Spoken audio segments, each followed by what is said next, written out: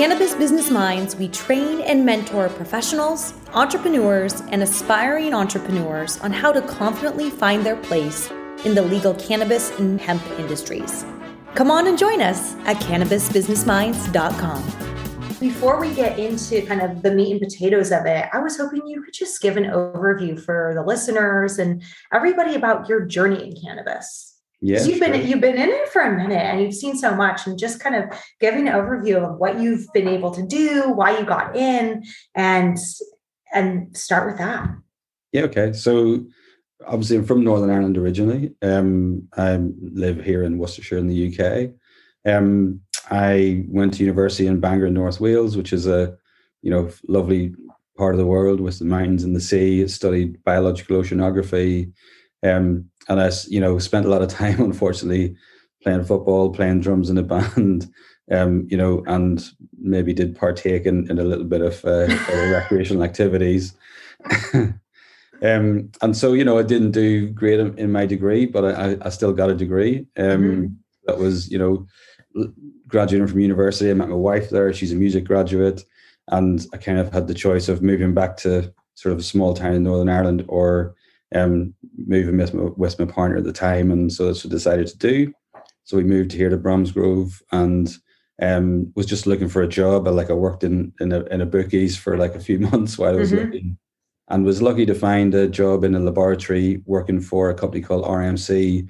They were subsequently bought out by Cemex, so one of the biggest construction companies in the world, and it was in their National Technical Centre doing product compliance testing for every sort of quarry and asphalt plant in the country, as well as doing, new product development and other things, compliance testing.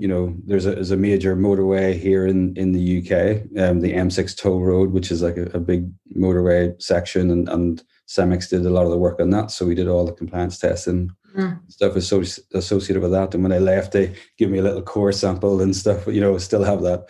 But it's I think for me that's interesting that you can, when you sort of have a grounding in science and technology, there are always things to be, things can always be interesting. So whatever you kind of look to get involved in, when you have that underpinning of science, there are lots of things that we take for granted in life.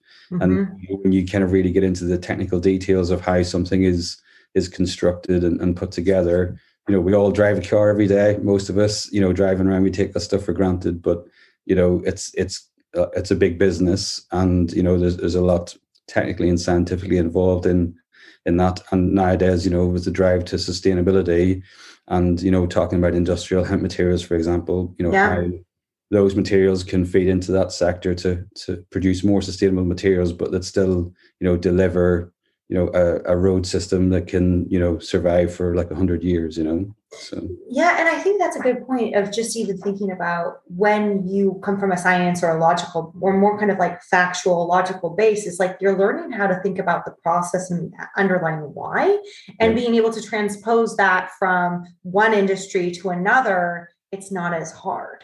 Right. Yeah. And so when I moved from Cemex to Bureau Veritas, which is a more commercial operation, as an external test house. And so that sort of gave me, I'd worked in retail, clothes shops, supermarkets, on the tills, right? So I've done sort of retail jobs before, worked in bars and pubs and stuff.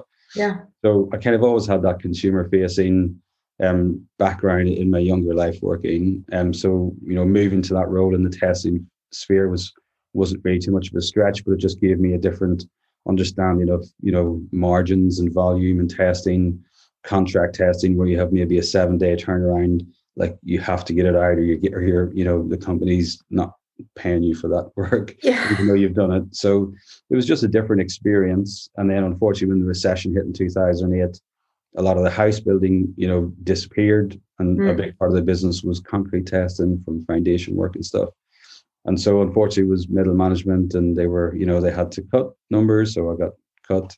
Yeah. And it was a difficult time because, my training my sort of degree was biological oceanography. There aren't any jobs in that really. Yeah. And, with the construction industry on its backside, it was sort of a concerning time. And so it was, a friend of mine suggested looking at sales roles because he thought I had, good personality for that. So, I think I applied for like 100 and something, 150 jobs in 3 weeks, right? Like it was like we had a mortgage to pay, Yeah. and I was going to do whatever it took to make sure that we covered our bills. And, so applied for a lot of jobs. And I saw this tiny advert in the local newspaper, the Rugby Advertiser, where we lived at the time, which like, I never read that stuff, right? Yeah. When you need a job, like you're scouring everything. You're looking for everything. Yeah. So yeah, saw that. And there was a tiny little advert for a sales rep, 20,000, 20K with a vehicle. And I was like, I'll apply for that.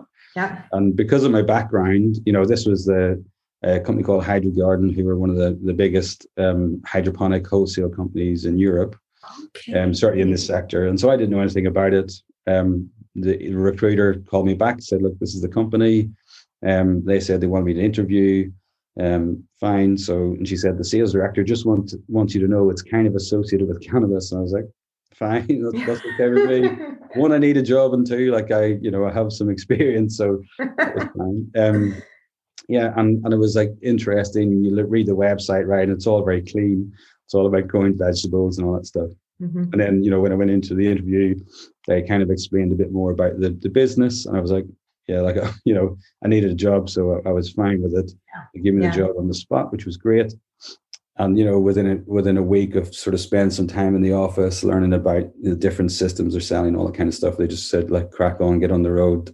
Yeah. And so it did, and it was really interesting. So that was 2008, right? That was my kind of first step into the industry in the gray market. And look, it was very different back then.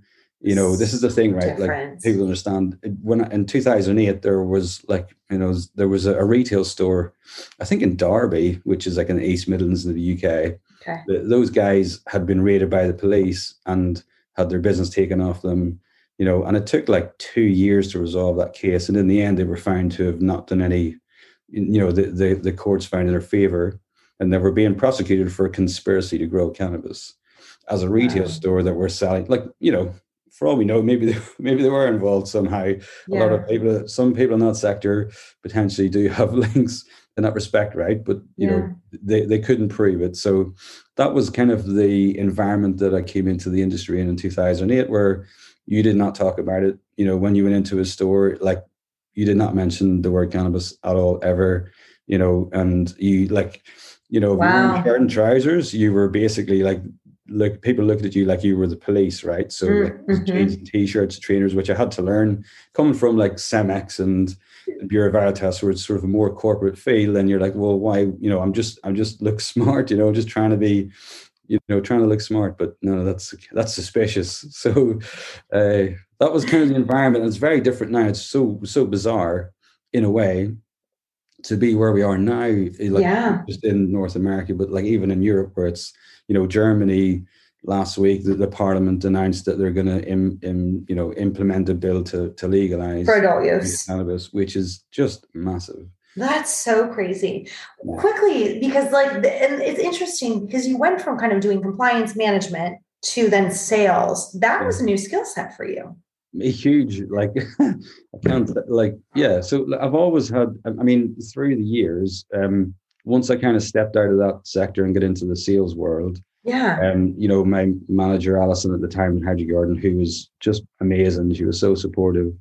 And she, pointed me in the right direction in terms of websites or materials to kind of read and educate myself. And so it was kind of self-taught, really. But I started to understand different sales systems, like the spin system and stuff, where, there's different approaches you can take, and also I started to understand a little bit personality, like body language, and the importance of these things, right? And that's just really like educating myself through that process. And I was lucky enough to be in a sector that was growing rapidly. And so it was kind of like, it hid any flaws, I guess, because the sales were increasing generally. Just for context, when the recession happened in 2008, probably, I don't know, it must have been like anywhere from 50,000 plus people lost their jobs in the construction sector.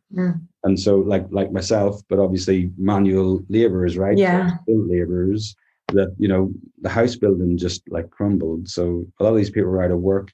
They maybe had a little bit of redundancy money. And so I was like driving around all around the north of the country, And the stores are going, oh yeah, we got lots of new customers coming in. Well, there was lots of people that had like literally no other option, really, to make money than to do something like that. And so they'd maybe put £1,500 or £2,000 into a grow setup, and they'd, produce, £4,000 or £5,000 over a 2-3 months period, and it was enabling them to feed their families and pay their mortgages. Yeah. So for me, like in the wider context as well, it was really interesting in understanding the social context of the social harms associated with cannabis, really. And so where is the real harm in terms of this system where we're prosecuting people for using something that has its potential harms, but for the most part, and so really we got to the point where, probably 3 or 4 years ago, it was almost accepted that you could be growing 12 plants and very little was, if you did get caught, very little would really happen, because, even the authorities, the kind of police on the ground, if you like, they understood that it was big groups that were doing it in large volumes, but also doing other things and, people trafficking and all kinds of stuff. So it was very clear where the darker elements were. And because you being in that part of the industry where you're dealing with stores all around the country, and their customers are coming from, wherever, Vietnam, from Eastern all backgrounds, Europe, right? Like there's really, there are people that are willing to do horrible things. And so you have people that are chained up in houses being forced to grow cannabis. They've maybe paid somebody 10 grand because they think they're like buying their freedom in Europe. But when they get here, they're like forced to like chained in a house to grow weed for a year, and then they get set free. Like, is that like, that it reminds me of some of more of the other types of trafficking, but is that actually like, are there police reports and all that stuff? Like it's pretty well known that's happening in like it's not widely known in the public sphere because you don't want to tell people about that. Well, but that's where that's why I'm talking about this, the real social harm, right? Yeah. Where people, my wife is like really like viscerally resistant to like adult use cannabis. And so that's like interesting for me to like have these conversations where slowly but surely she comes around to the idea that, might not like it, but there is definitely like a negative to the current system where while you may feel protected and that it's considered illegal, in reality, you're not. People that want to smoke will smoke and they'll find it. What are they really buying and how is it produced and what are the consequences of that ultimately? Socially, right? So, that I think is just interesting for us as an industry as well. Like I've seen people, and I've posted on Instagram and other things before, where people are talking about like the cannabis industry, like we're all peace, love, and hippies. Like, getting yourself on, right? Like totally. You have to have like, I needed a job when I got into that sector in 2008 in this industry.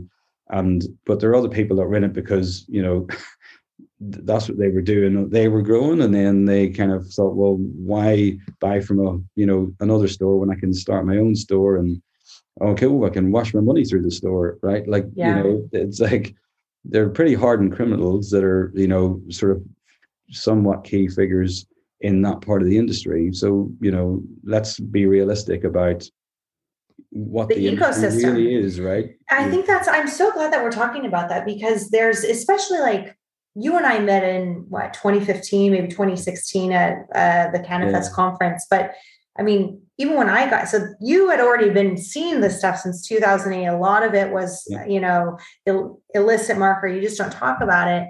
Yeah. And then there's been a whole now kind of movement with more capital injections and just different, more corporate people. But what you're saying is so important, because that underlying, aspect of criminality still exists in a regulated market. Yeah, very much so. Yeah. And look at, having been sort of since 2015, like we were one of the first companies to try and, one of a very few number of people that were importing CBD products into the UK for retail back end of 2015. Yes. The Home Office had no idea what to do with it. Like we were emailing them, they didn't know what to tell us. And then the MHRA in 2016 made an announcement that they were classing cannabidiol as a medicine, which was just nonsense. But, was going to meet with the MHRA rather than kind of avoiding them, went to meet with them and started to understand specialist medicines. And so kind of part of our business in that sector, it was really an eye-opener for me to think, oh, there's a whole section of medicines that, where this stuff really fits and offers potentially a different way to do medicine in the future that's a lot more personalized, and where you have, marketing authorization is clinical validation of a prescribed recipe, mostly a single compound, but there are elements, some products which are multi-compound.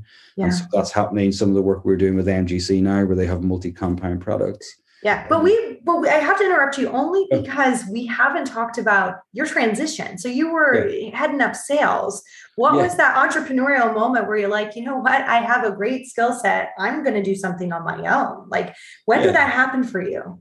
So I think it's an understanding, like sales marketing is, understanding like messaging to people. Yeah. And so sales is kind of an element of that as well, right? Where you have to understand yourself and how you come across, and then the best way to approach the person standing in front of you that you're trying to sell to. Yeah. And so for me, it was kind of, as I went through that process and was successful in building long-term relationships with people, that, I kind of looked at the people that were running Heideggarten at the time, and I thought, like, I got a bit frustrated. There was kind of, I felt like there was a bit of a glass ceiling at the time. Maybe that was just my perception, but I decided to make a move somewhere else because it offered me the opportunity of, a bit more ownership. I thought, like, you get to a point, I think, any entrepreneur gets to a point where they think, I'm making money for somebody else. Yeah. And so you're exchanging that for a regular paycheck. And while that is, there are elements or jobs or industries where that's pretty like guaranteed, right? So if you're in the government sector, like you're a teacher, you're getting paid, there's always work, right? You're solid, your pension's good. Like I worked for Bureau Veritas. They're a massive global certification company. Like, they did not have to let me go, but they did. They made me redundant. So while you'd think working for a beast like Bureau Veritas, you're safe, you're not. To be fair, if I'd stayed at Cemex, I might have been safe, right? Like, never left there, I'd probably still be there now. I'd probably be bored, but knowing you, I think you would be so bored. I would be by now, yeah. So there's an element of like your exchange, and you kind of like, there's this payoff between, do you want to like create some freedom for yourself? Do you want to create value for yourself and for your family, which comes with a ton of risk, right? Like, you might never make it happen. Yeah. Or there's, you say, like, I'm happy just, kind of being an employee and guaranteed to some degree, a guaranteed income, at the end of the day. So I think that was the point where I realized, I think that, and you're looking at what you're getting paid and the value you're creating for the business too, right? That's when you start understanding profit margin as a sales rep, or a sales manager, and you're like thinking, going, then you start to think you're involved in new product development, what products you're bringing through, how much is it costing, what do we set the price at to be competitive, how we branded it, what's the messaging? You understand the whole chain. You think, oh, geez, I can do all this stuff, right?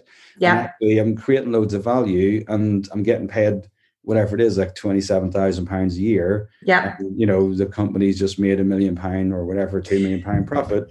Wait, let's kind of rethink the bonuses, this. Like, the bonuses went from, like, when I started was £250 a month, right? When I left 4 years later, it was £50 a month.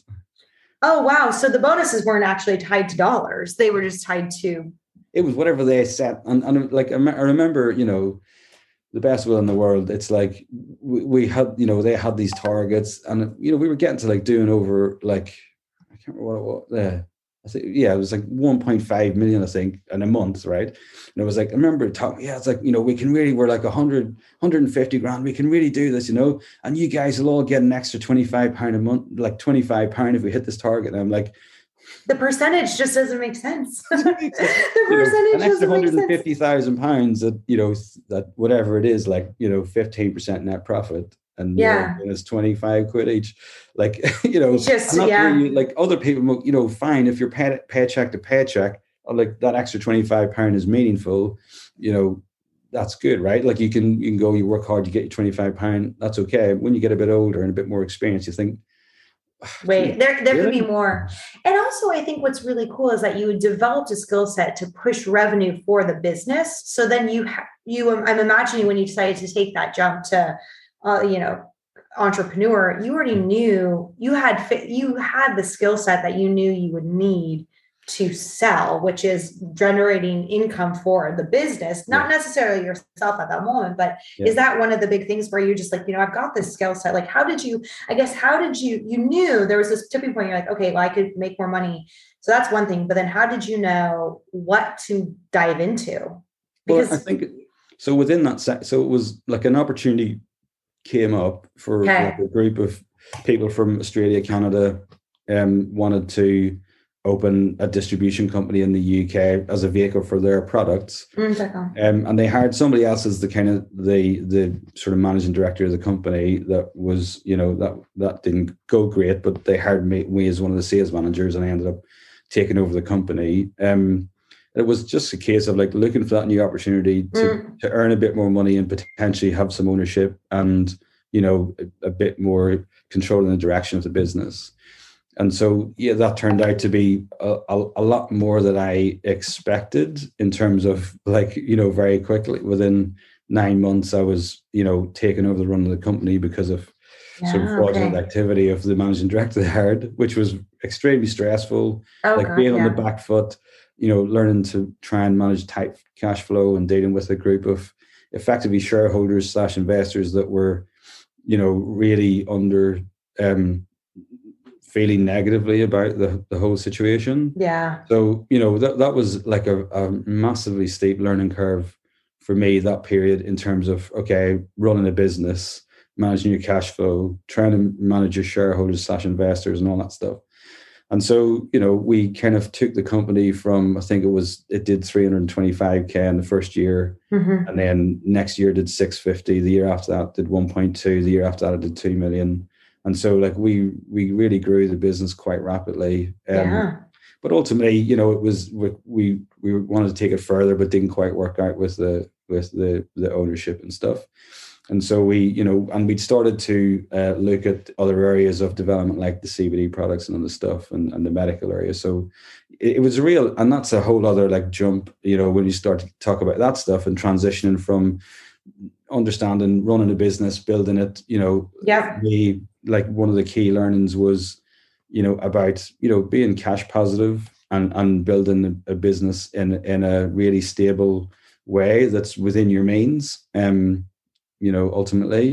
I think when you look at the cannabis sector, a lot of people are trying to grow businesses and, where they're hiring huge teams and like relying on the investment to kind of, it's like that tech approach, right? We're going to have 50 developers. We're going to like just build it. If we build it, they'll come, and we just need to keep like feeding the, we need to keep building until eventually we hit that tipping point where we start getting mass adoption from the consumer market. That doesn't really work for me for like these, consumer-based, I agree. Actual consumer goods like ingestibles and, drinks and things. I don't think it works the same way. But let's talk about why, because that is something that I think we need to dispel to almost any startup is you can actually start generating revenue faster than you think. And the tech bubble, unless you're building crazy out infrastructure, which unfortunately for you probably know a little bit, with some of your clients, like, you have to have a grow house to maybe an indoor facility to grow. But let's talk about really how you can get to profit faster and why this is kind of an illogical way of thinking. Look, if you're looking at this sector and you think, how do how do I enter this sector? Yeah. Right. In a really light, sort of a low cost way. MVP model. Well, so I think it's about if you're, what is your skill set for a start, right? So I know people that we've worked with growers for the last 4 or 5 years in terms of helping them get licensed, offtake agreements, compliance, genetics, that kind of stuff. That is a long road to walk, and it is very capital heavy. Yeah. And I know some, like one of my suppliers, particularly in Portugal, is he's a cultivator. Like through his, he used to grow fruits and stuff, so he knows that industry really well. He knows what he's doing commercially at scale. Like you get other people going into that trying to do it when they've got no cultivation experience, and like that's a recipe for disaster. You can hire a master grower, but if you don't really know that game yourself, then you're always like at a detriment to some of your competitors who have that experience. So if you're looking at something that's a light touch rate, or sort of low investment, that is really like the distribution piece or a brand retail piece. So it's kind of like, distribution can be cost heavy, because you need infrastructure, you need stock, you need advertising materials, and that kind of. So if you're like, there are multiple retailers in this space, it's certainly in Europe that doesn't really exist so much. So if you look at like CBD retail in the UK, it's mainly the large, you have the big retail stores. It's a lot of work to get products listed with them. It costs a lot of money. It's very marketing heavy in terms of listing fees and promotions, etc. And there are smaller stores like, vape stores. There are small chain health food stores and stuff, but that's a lot of leg work. And you need sales reps to cover that ground. You need like a whole marketing strategy, and you need to kind of build equity, in the market for your brand, for those guys to want to take it on. So there's some interest from consumers in your brand. So there's a whole, thing. If you're going to do the distribution piece, it's quite like and we can talk about it at a different time, but the difficulties and the kind of nuances around distribution that I feel are undervalued, generally speaking. But I think developing a brand yourself, using like a contract manufacturer, don't get into cultivation, don't get into manufacturing. They're very cost heavy. If you have the money and that's what you want to, like, and your expertise in that area, you've got cash, or you've got good investors that will back you, then, and you've got time to kind of implement and sort of, you've got 2 years to kind of get to the point where you're going to have good cash flow and good revenue, then that's fine. But like, if you're looking at something that's sort of relatively easy to start up, then, you can go to a contract manufacturer who has white label products or ready-made products and stick a label on it.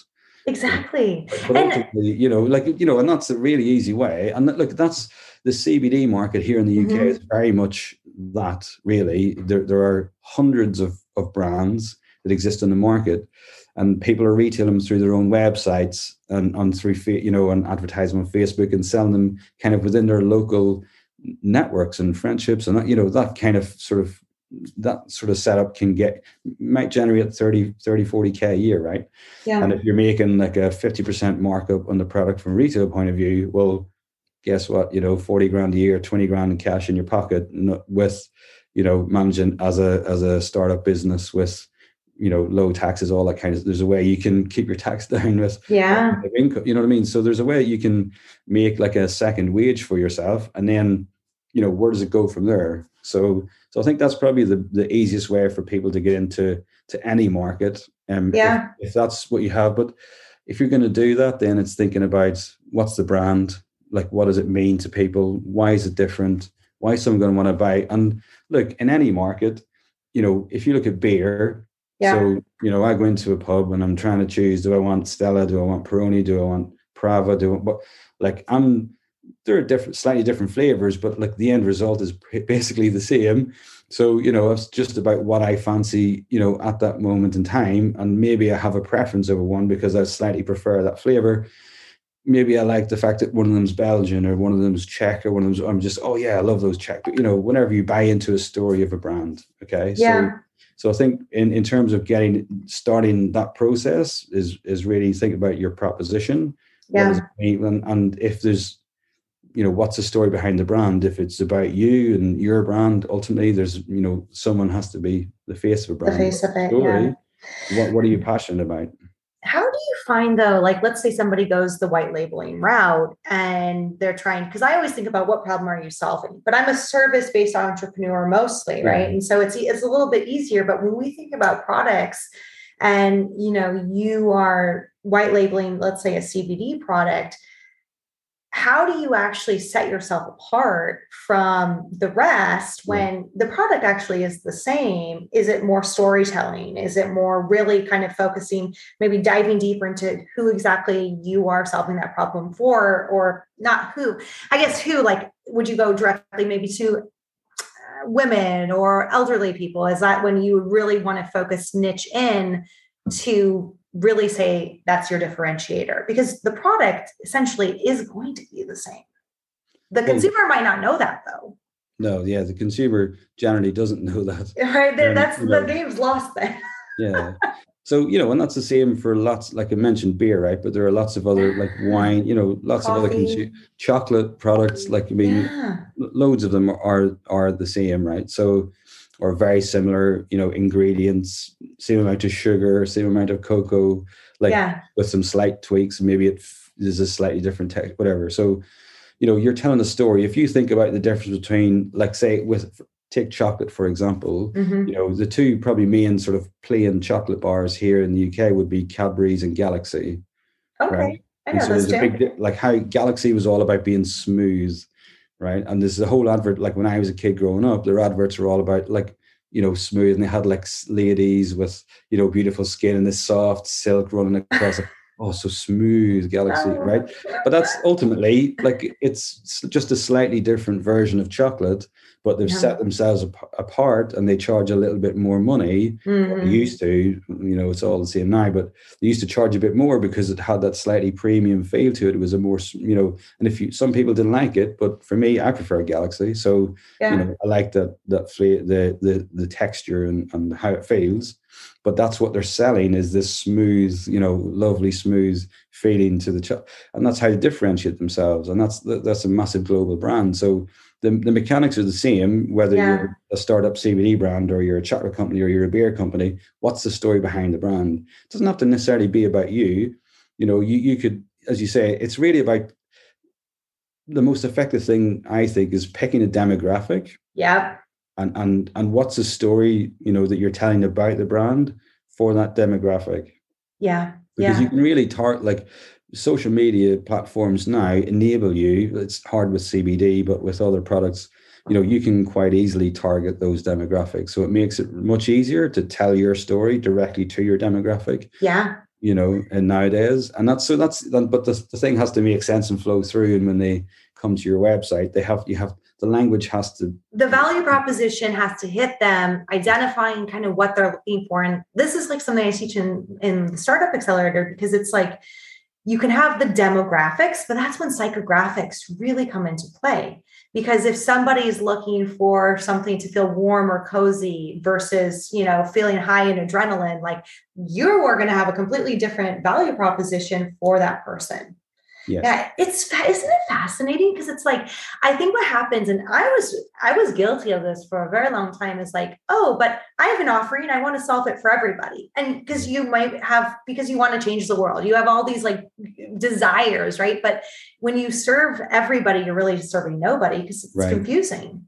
Yeah. So I think nowadays, like I'm trying to sort of think about, if you take, for example, like sports clothing. I know, like, my team are sick of me talking about Gymshark, but it's really interesting because, they've started 8 years ago and they've grown into like a $1 billion company in terms of valuation, the revenue, hundreds of millions every month. So they're a massive company, but they've grown so effectively because the founders are their market.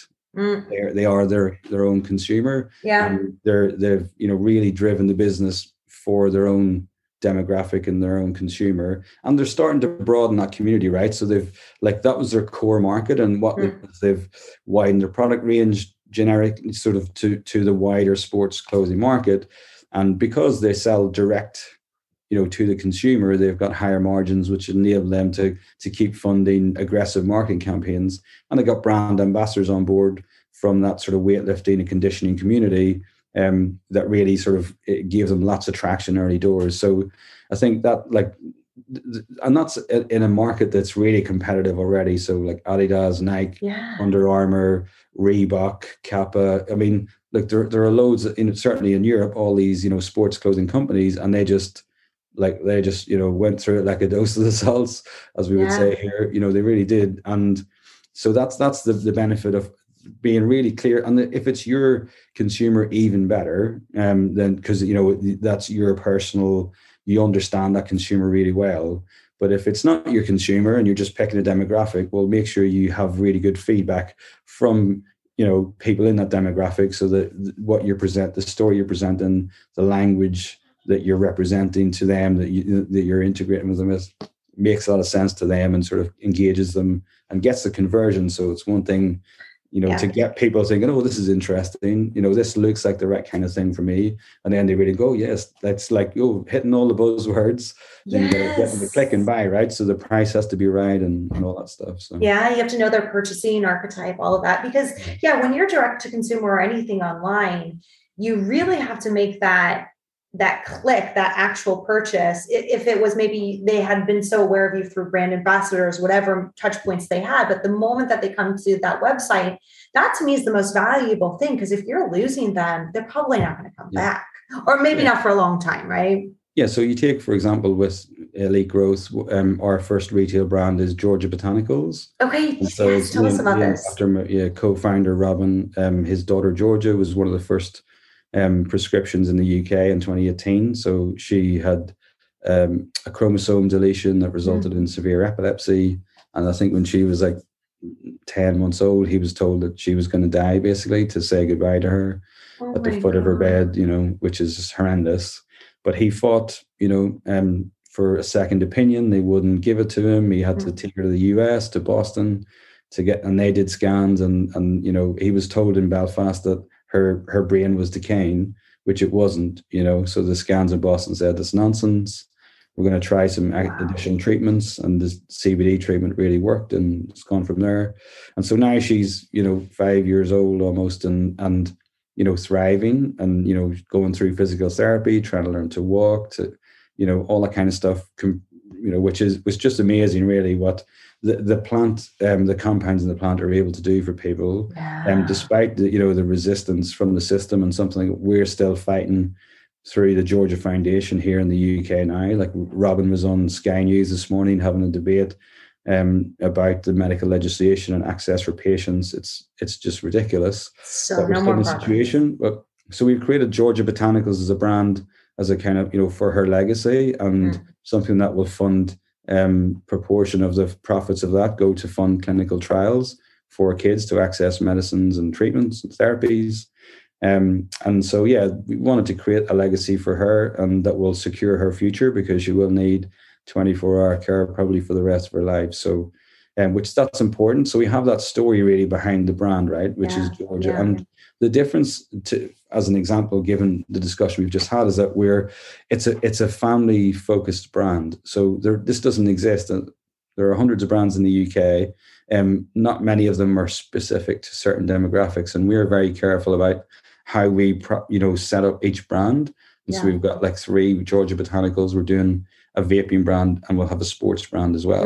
So very, very focused on certain demographics or certain sectors of the market. And so the family brand will be the first one that's really like, it has child safe products. So we'll be probably the first company to advertise child safe CBD products in the UK, which I think is a big step and quite good to do. Yeah. And then also as a brand ambassador, I think we should be announcing today or tomorrow that we have Amy Childs from The Only Way is Essex coming on board as a creative director for Georgia Botanicals. And then we'll be launching a signature line.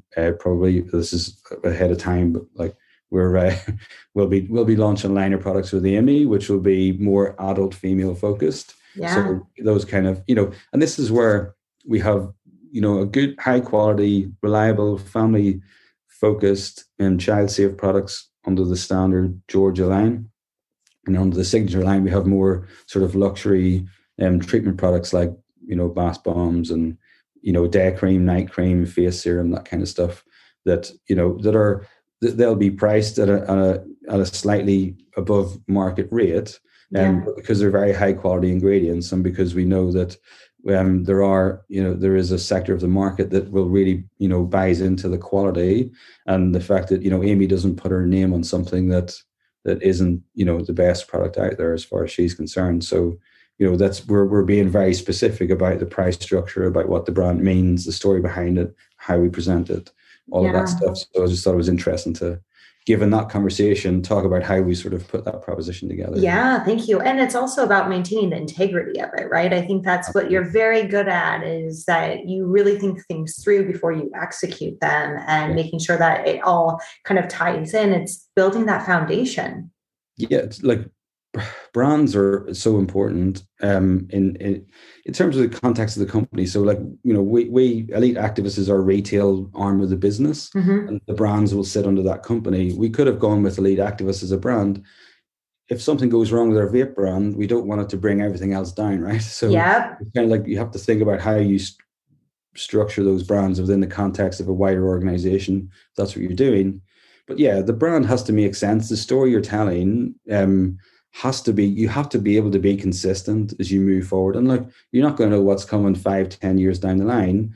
I was having a message conversation with Chief Strategy Officer Jonathan last night about sort of Nike, the clothing companies, and how the impact of the Black Lives Matter thing has, impacted them in a negative way, right? Like, as much coming out in support of that has politicized the brand, and for better or for worse, some people don't like the fact that they've got involved in the political side of it. Some people, unfortunately, probably don't like the fact that they've supported Black Lives Matter. So, it's kind of like, you don't know what's going to happen in the future, but you have to be able to be consistent with your brand.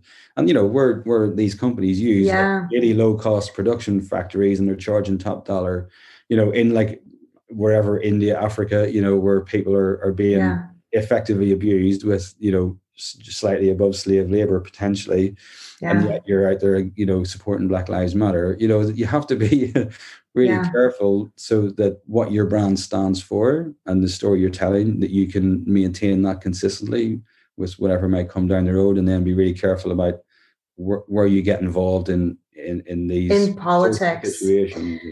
I mean, it's a very interesting thing, especially for bigger corporations. I think that I guess that's a big conversation, like just diversity and inclusion, right? Like, how do you build a brand that's all I care about, is building a brand that is like inclusive to everything. But if you're at the very top of something, and you're affecting so many people with different political views and different backgrounds, it's really, I think, up to the business owner. But in case of a publicly traded company, is it up to the shareholders? Like, that goes into so many big questions. Yeah, like, I think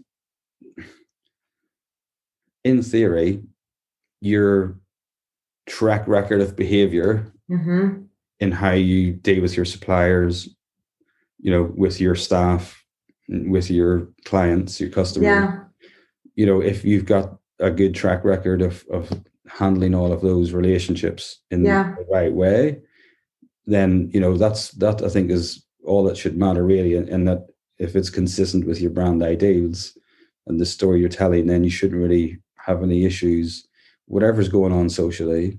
Because if you treat people equally, you treat people fairly, whatever the situation, then it's hard to come unstuck if you always approach it with, take the right approach, treat people fairly and equally in all situations. Then, it's hard for people to kind of pick you apart, really. Yeah. Oh my God. So true. I can't believe I looked at the clock. I'm like, we have to go towards the speed round, but I think we're going to have so much more to unpack again. Yeah. What, quickly. So you kind of walked us through, just to finish your timeline, right? So you launched, you started kind of your own entrepreneurial kind of company. I know that right now you're in the process of even, focusing on other things. So give us just the quick, fast forward to when you started Elite, like your Elite brands. Yeah, like in terms of the context for the cannabis sector, I guess. Yeah. As it is today, we, as I said, we started 2015, 2016, and we had a company that was focused on, import and distribution, and we had contracts with suppliers, and we worked with a couple of people to try and raise money that wanted to acquire that company. It didn't quite work out in the end. We had another company that was focused around sort of genetics and developing genetics and for cultivators, and then sort of monetizing that over the long term, sort of plugging it into the distribution business. And so those things are like, we're not yeah, because acquisitions didn't happen, right, for various reasons, and Yeah. investment didn't happen for various reasons. So we kind of like muddled through. Then, we were kind of like separating, sort of dividing assets with our existing partners and stuff, which is one of those sort of difficult things that happen sometimes where Yeah. things don't quite work out. But if you find an amicable way forward, try not to burn any bridges in life, Yeah. because ultimately you never know when that bridge might come in use. Exactly. And then the pandemic happened, so we kind of like through a friend of partner of mine, we ended up doing some PPE transactions and stuff, which was really helpful, give us some cash flow at the time, face masks and whatever. Although it was like mental stressful at the time. Like I thought I was working hard before, and I ended up was doing like 20-hour days for like 4 months. It was insane. I was working in pajamas for a week. Oh Just my God. never stop, because you're dealing with China like at that time of the day, and US in the evening, and it was just, and everyone was like going crazy. There was so much pressure on. There's so much like fraud going on, so everyone was like, oh God, it was crazy. Oh wow. But that's sort of like the compliance side and the distribution, all those skill sets come into play in those situations. So it was helpful. It didn't, change our lives, but it helped keep us going for a while. And then sort of we'd been, doing some kind of consulting sales work in the midst of all of that, keeping, sort of in the sector. And then it makes sense. Came out of the pandemic and was working with Robin, my co-founder. He'd been working for a company called Brains Bioceutical, who are an API manufacturer here in the UK. And he ended up leaving them, and we'd been doing a few bits and pieces together, and just said, look, we need to kind of solidify what we're doing. He had some stuff with Georgia brand and some other relationships, and and I had the distribution network and all that kind of stuff, and MGC relationship, whatever.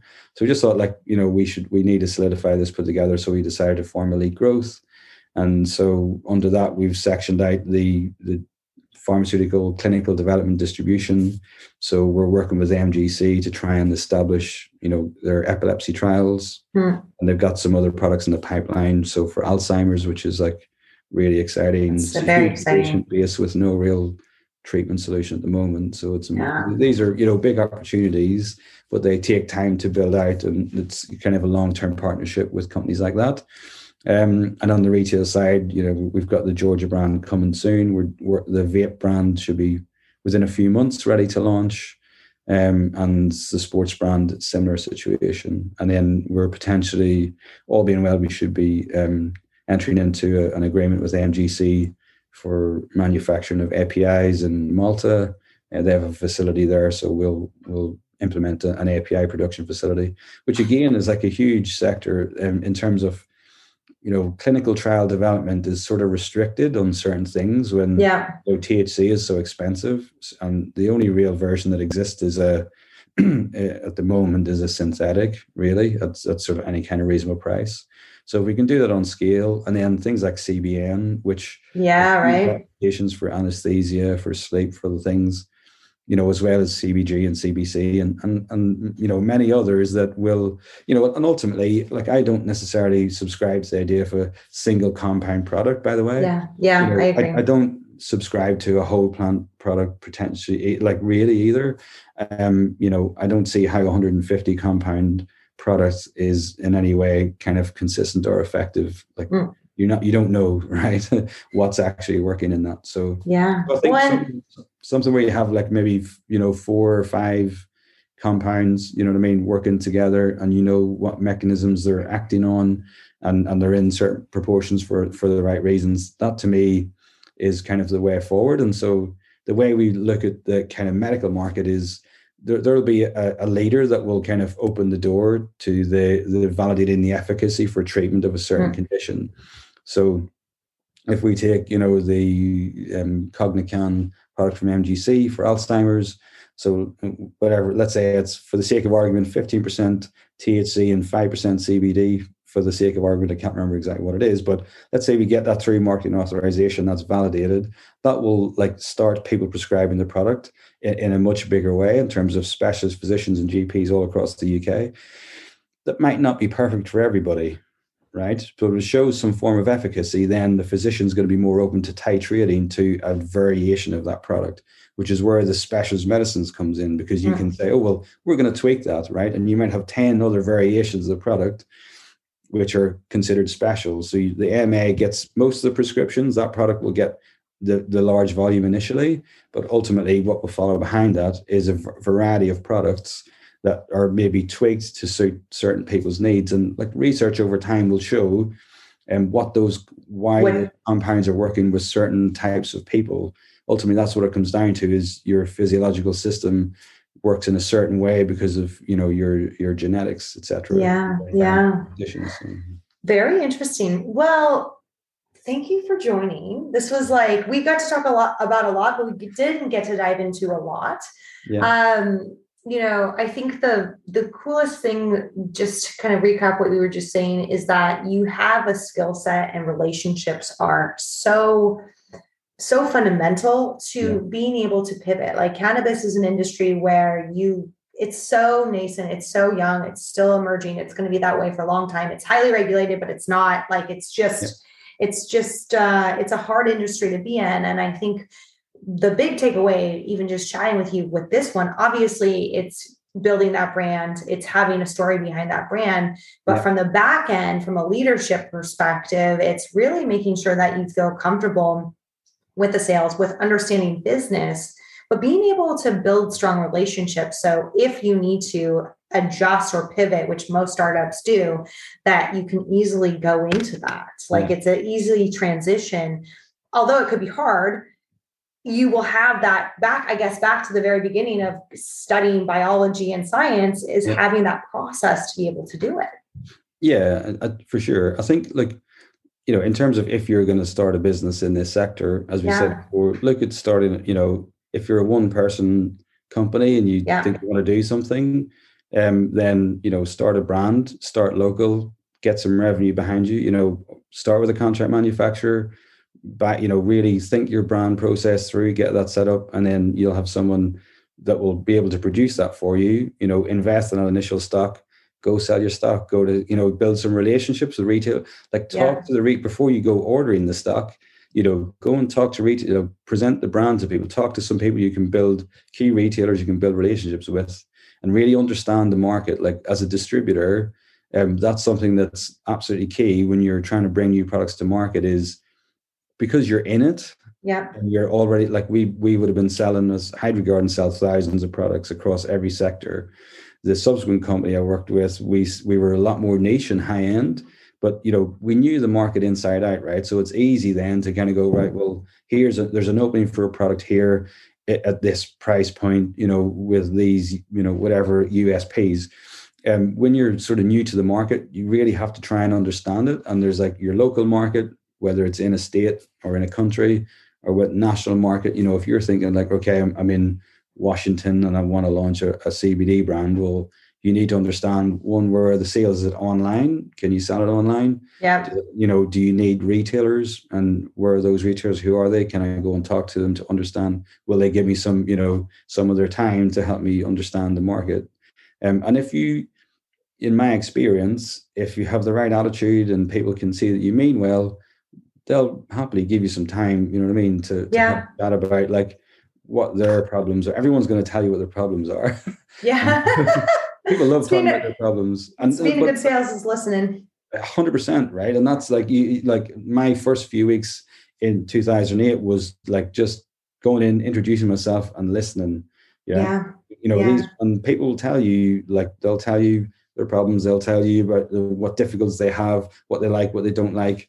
And so if you take that, you do that for a couple of months, you find out pretty quickly, and you're able to analyze that and go, right, these are the points that I need to hit to have a successful product for these people to want to buy, one, the product, and B, to do this business with me, to kind of behave in and act in a certain way, that people enjoy doing business. So you make it easy for them, Yeah.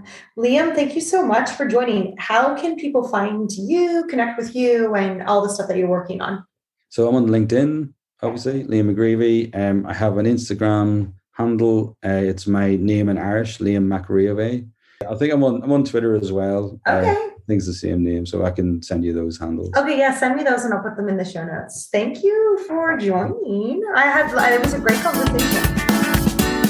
Thanks so much for listening to this week's show. Please subscribe wherever you get your podcasts. And if you enjoyed this, leave us a 5-star review. Make sure that you share this episode on your social media and tag us in the Instagram stories. You can find us wherever you go on social media. Just look up Cannabis Business Minds.